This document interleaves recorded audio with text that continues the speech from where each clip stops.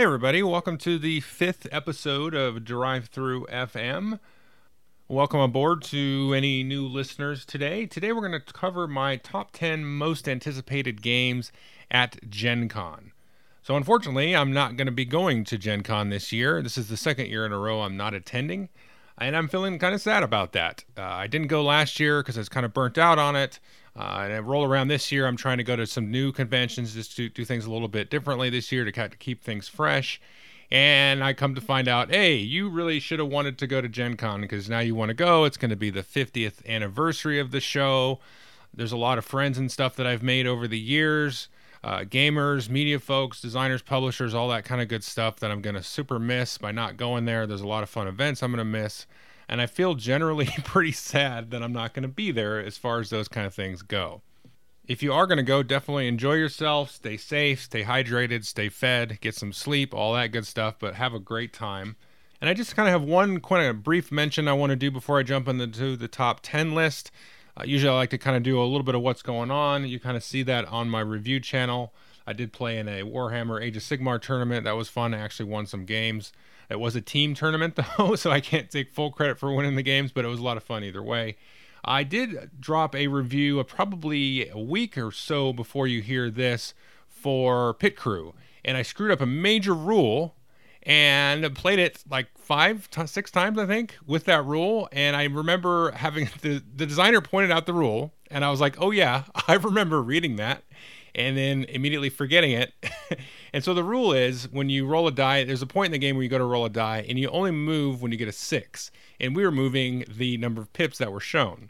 Now, actually, the game played pretty well that way. You'd have some swingy turns, but that could kind of go either direction. So YouTube doesn't let you annotate videos really anymore, which is kind of a bummer.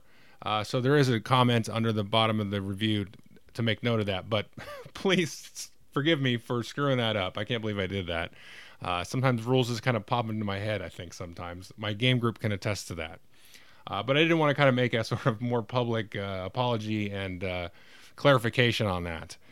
But anyway, other than that, you see some of the reviews going up this week and last week. That's what I've been kind of playing, as well as some other games hopefully coming up, maybe the week that this drops.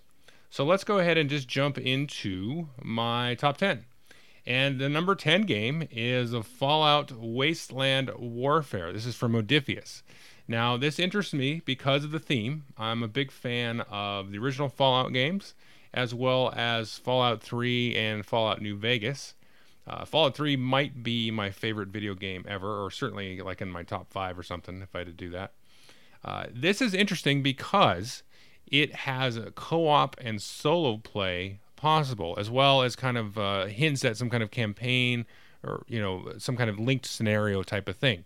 And the miniatures look really cool, and like I said, the theme really fits me. But I'm really intrigued by doing kind of a co-op type of attitude with the miniature game. Now, one of the games that I really have enjoyed recently was the Walking Dead miniature game, which really surprised me how much I enjoyed that, and that has a lot of co-op play possible in it, and that actually turns out to be kind of a fun way to play that game. And that's just something we haven't really seen much of in terms of a tabletop miniature game, is co-op play.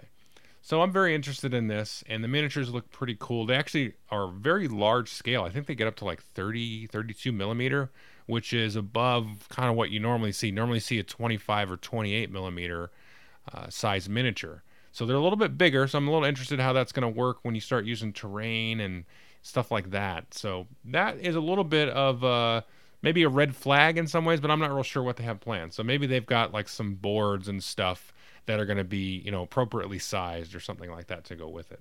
But regardless, I am interested in it.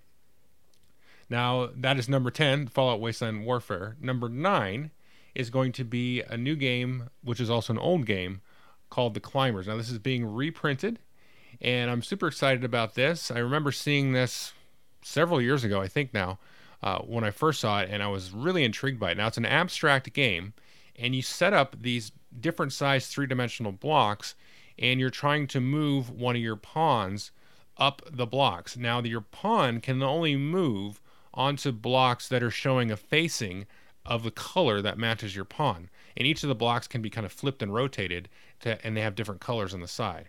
So you can do actions to move the blocks around. You've even got like little ladders. You've got little token that will like lock a block from being able to be changed.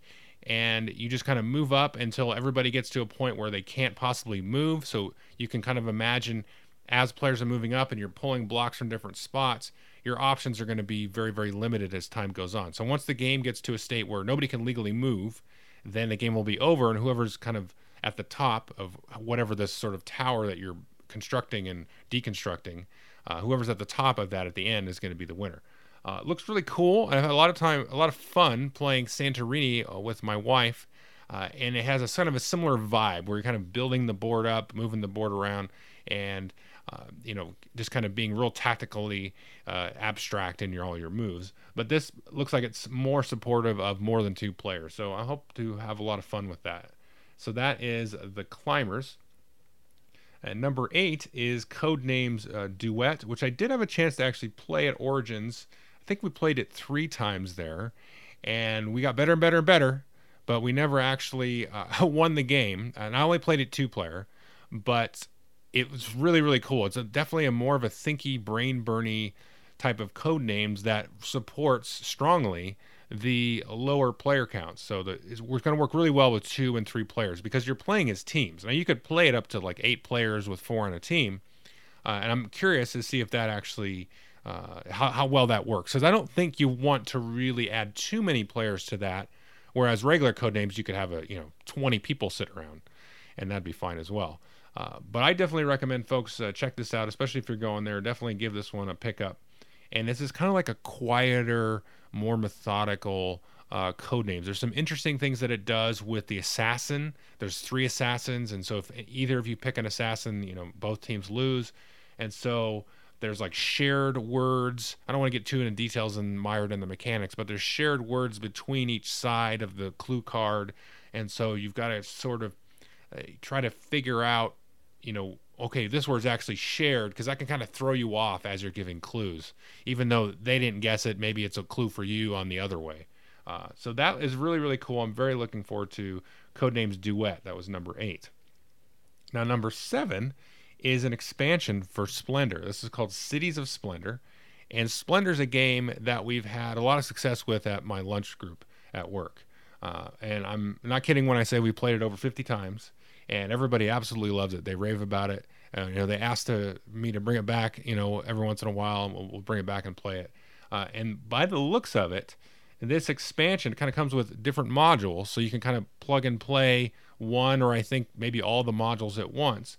And it's going to spice up the game in a way that it gives you kind of special powers and combos and all that kind of stuff based on what you add. And so you might take certain cards, you get incentives to take certain cards, or you get abilities when you do certain types of actions or collect certain types of goods, and that's going to kind of spiral up and build up your engine. So that looks really, really cool. Just for somebody that has really enjoyed Splendor and we played it a whole bunch, I think this is going to kind of reinvest some freshness to the game for us, and hopefully we'll have a lot of fun with it. So that's number 7, Cities of Splendor. And moving on to number 6, this is another game that I've played recently. I only played it one time. My group does have a couple copies floating around, and this is Jiraku. Now, this is being brought over by Tasty Minstrel Games, and I think they're going to do a little bit of a component upgrade. Not that it needs a lot. It's a pretty simple game, and it kind of looks very nice.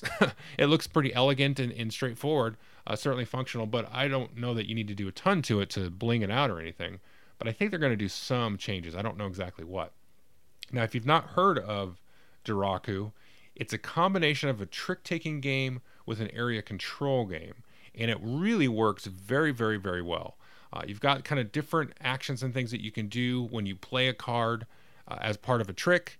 You can move these cubes around and add new cubes to different areas, and the areas are going to kind of score in a scaling manner. So I think there's 7 areas that kind of lead up to the capital city, and the game is going to score those areas differently over the course of the game. So the areas that are further away from the city will score better, and the areas closer to the city are going to score better at the end of the game, and they're going to score a lot better at the end of the game.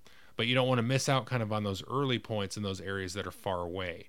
and then there's a little bit of tactics and things with some cards sort of like trumping each other in a way. So it's a very, very interesting game. It can be very brutal and cutthroat in a lot of ways, but it's got a lot of strategy and it's got some depth and things like that into. Actually, no, I've played it more than once. I think I played it twice. So it's been a few months since I played it, but I highly recommend this game, and I hope to definitely get a copy of it at some point, and I can give you a formal review of it. But my group really likes it, I think, to a T.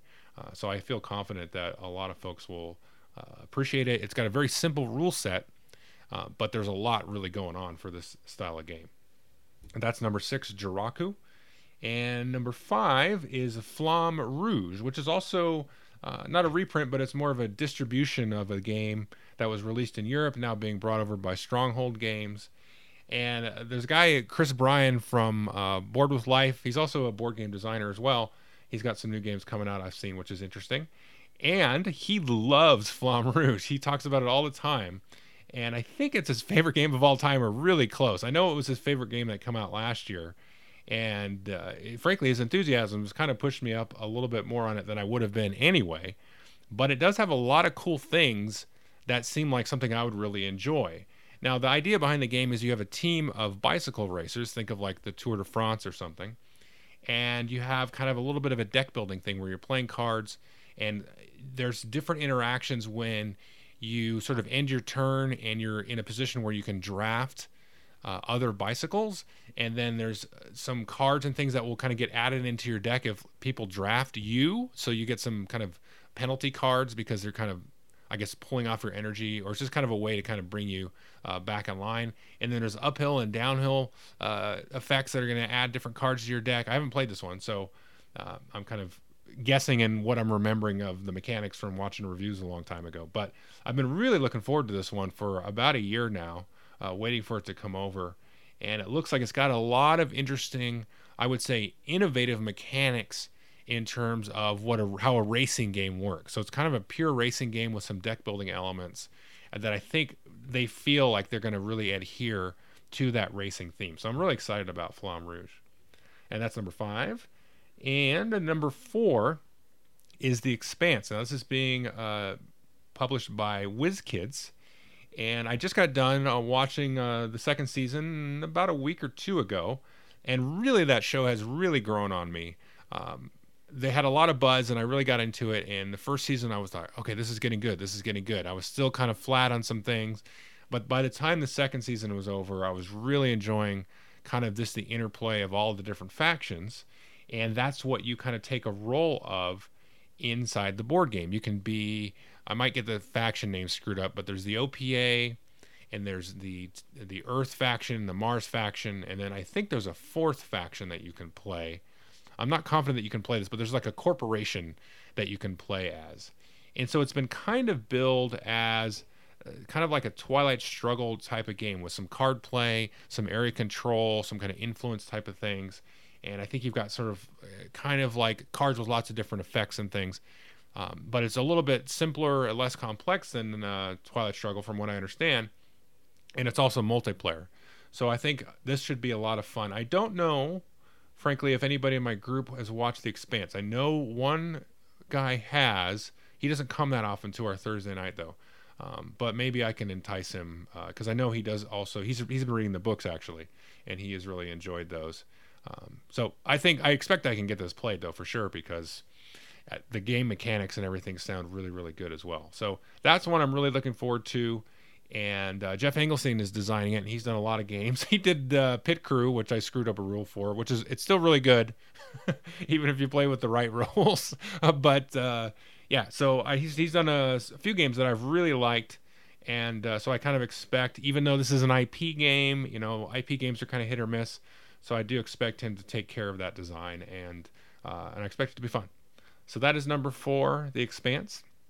Number 3 is a Whistle Stop. Now this is being it's being published by Bezier Games, and I'm really excited for this one because the look and feel of it looks really cool, and it's kind of like a networking game, so you might think it's like a Steam or Age of Steam style game, but it looks more like it's kind of a gamer version of Tsuro, or also akin to a game that we've had a lot of fun with called Metro or Cable Car. Now, our group has had a lot of fun with Tsuro as well, but that's a really light, a lot of luck in that game. But that's a nice kind of filler to break out if we're waiting for somebody to get back or, arrive or something. And Metro and Cable Car is like a souped up version of Tsuro with a lot more choices and things. But those are sort of pure kind of route building games in a sense, where this looks like it's got some interesting things where you can like kind of stop off and make deliveries as you're kind of moving around and building these routes and trying to get your train from one side of the board to the other. So I expect this to be a really fun game. I just really like the look of this, and this is just a style of game you don't really see a lot of. It's kind of a tile placement game, but where you've got kind of those route considerations and blocking other people's routes and all that kind of cool stuff that you kind of maybe distill out of your heavier train game. So this seems to have been, this style of game seems to have been a good hit with the group. So I'm really looking forward to a Whistle Stop.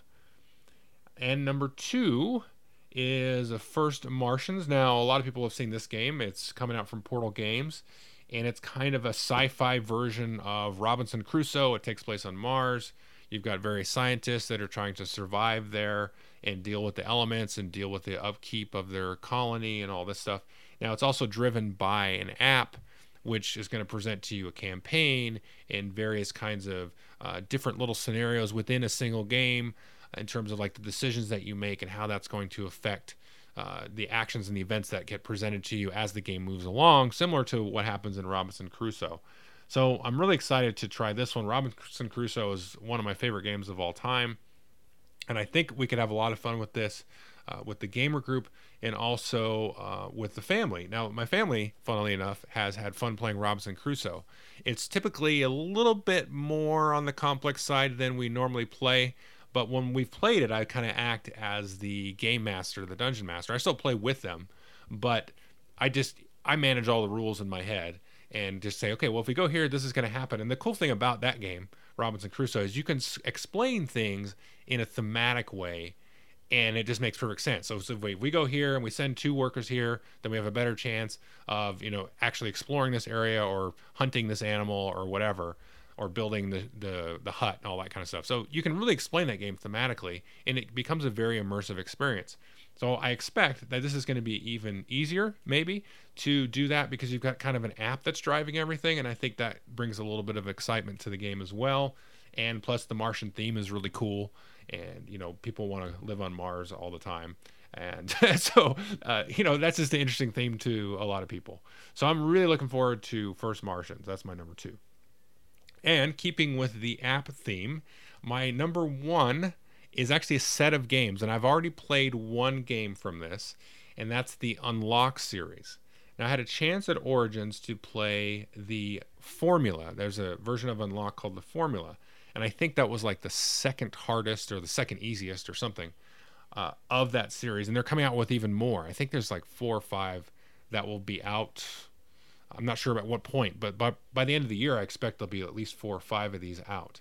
And these are just small little boxes. You get an app, you get a deck of cards that will, kind of dictate what happens on the table. And it's just a big escape room kind of thing. And you kind of move through cards and analyze the puzzles and try to figure out how to interact with, different things that are kind of like numbered on the cards. And there's little pictures of things. And it looks really cool. And it really feels like an escape room.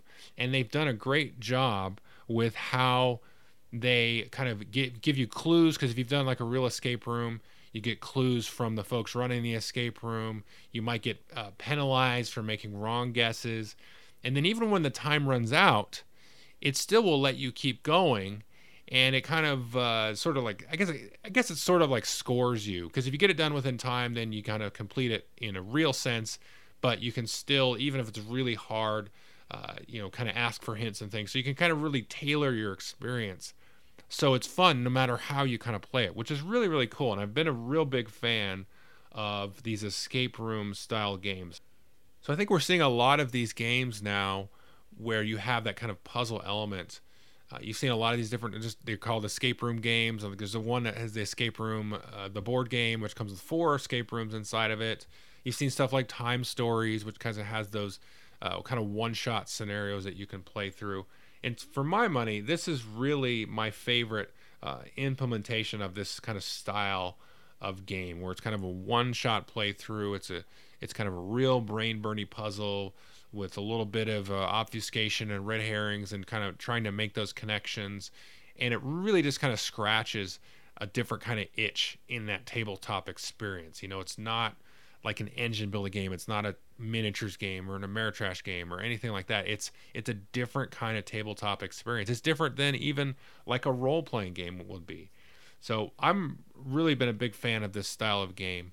And we're probably at like peak escape room game now, because I don't know, I saw some other game that was like some escape room, the card game, something. So I feel like by this time next year, we're going to be like, oh, it's another escape room game. But I'm really, really looking forward to this unlock and hopefully picking up a couple of these, playing with the family, playing with the game group. And the nice thing is you can just kind of pack all the cards up and say, here, Frankie, you can take this box and go play it and pass it on to the next player if you really want to. That's a really cool concept. So that's it. Just kind of a quick, brief top 10. Like I said, I'm not feeling super sad. But I think I am going to try to plan to go to next year. I know for a lot of folks, the madness of getting a hotel room and just kind of the madness in general of the convention is a big turnoff. And frankly, it is for me too. But if I can sort of secure a decent hotel room that's close, then I will spend the money probably. I'm not 100% going to go, but I want to. I'll spend the money to go and do, in the time and the vacation time at work. And that's really the trick for me, frankly. It's been one of the turnoffs because in the past, I've done coverage of Gen Con, so I really felt like I had to have a close hotel room just to scurry back, copy videos onto the hard drive, fire up uploads, run back to the con, do all that stuff. I don't think that I'll do that again, but even without that, just having that hotel to get back to, take an hour nap or anything like that, and just kind of take a breath of fresh air, take games back to your room, all that kind of stuff. And instead of having to like carpool, from 10 miles away and all that kind of business, to me, if you're going to spend the money for the flight, the money for the convention, the money for the hotel, all that time away from family or work and all that stuff, for my money, me personally, I can't do it if I have to have that hassle with the hotel. It's not going to be worth it in that case. Although I think for a lot of people, it's not that big a deal for them. So anyway, that is my top 10 from Gen Con. Thanks for listening again, and everybody have a good time. And please take care of yourselves out there. And I will see you in the next review or next month and try to figure out a topic for next month's Drive Through FM. Okay, thanks.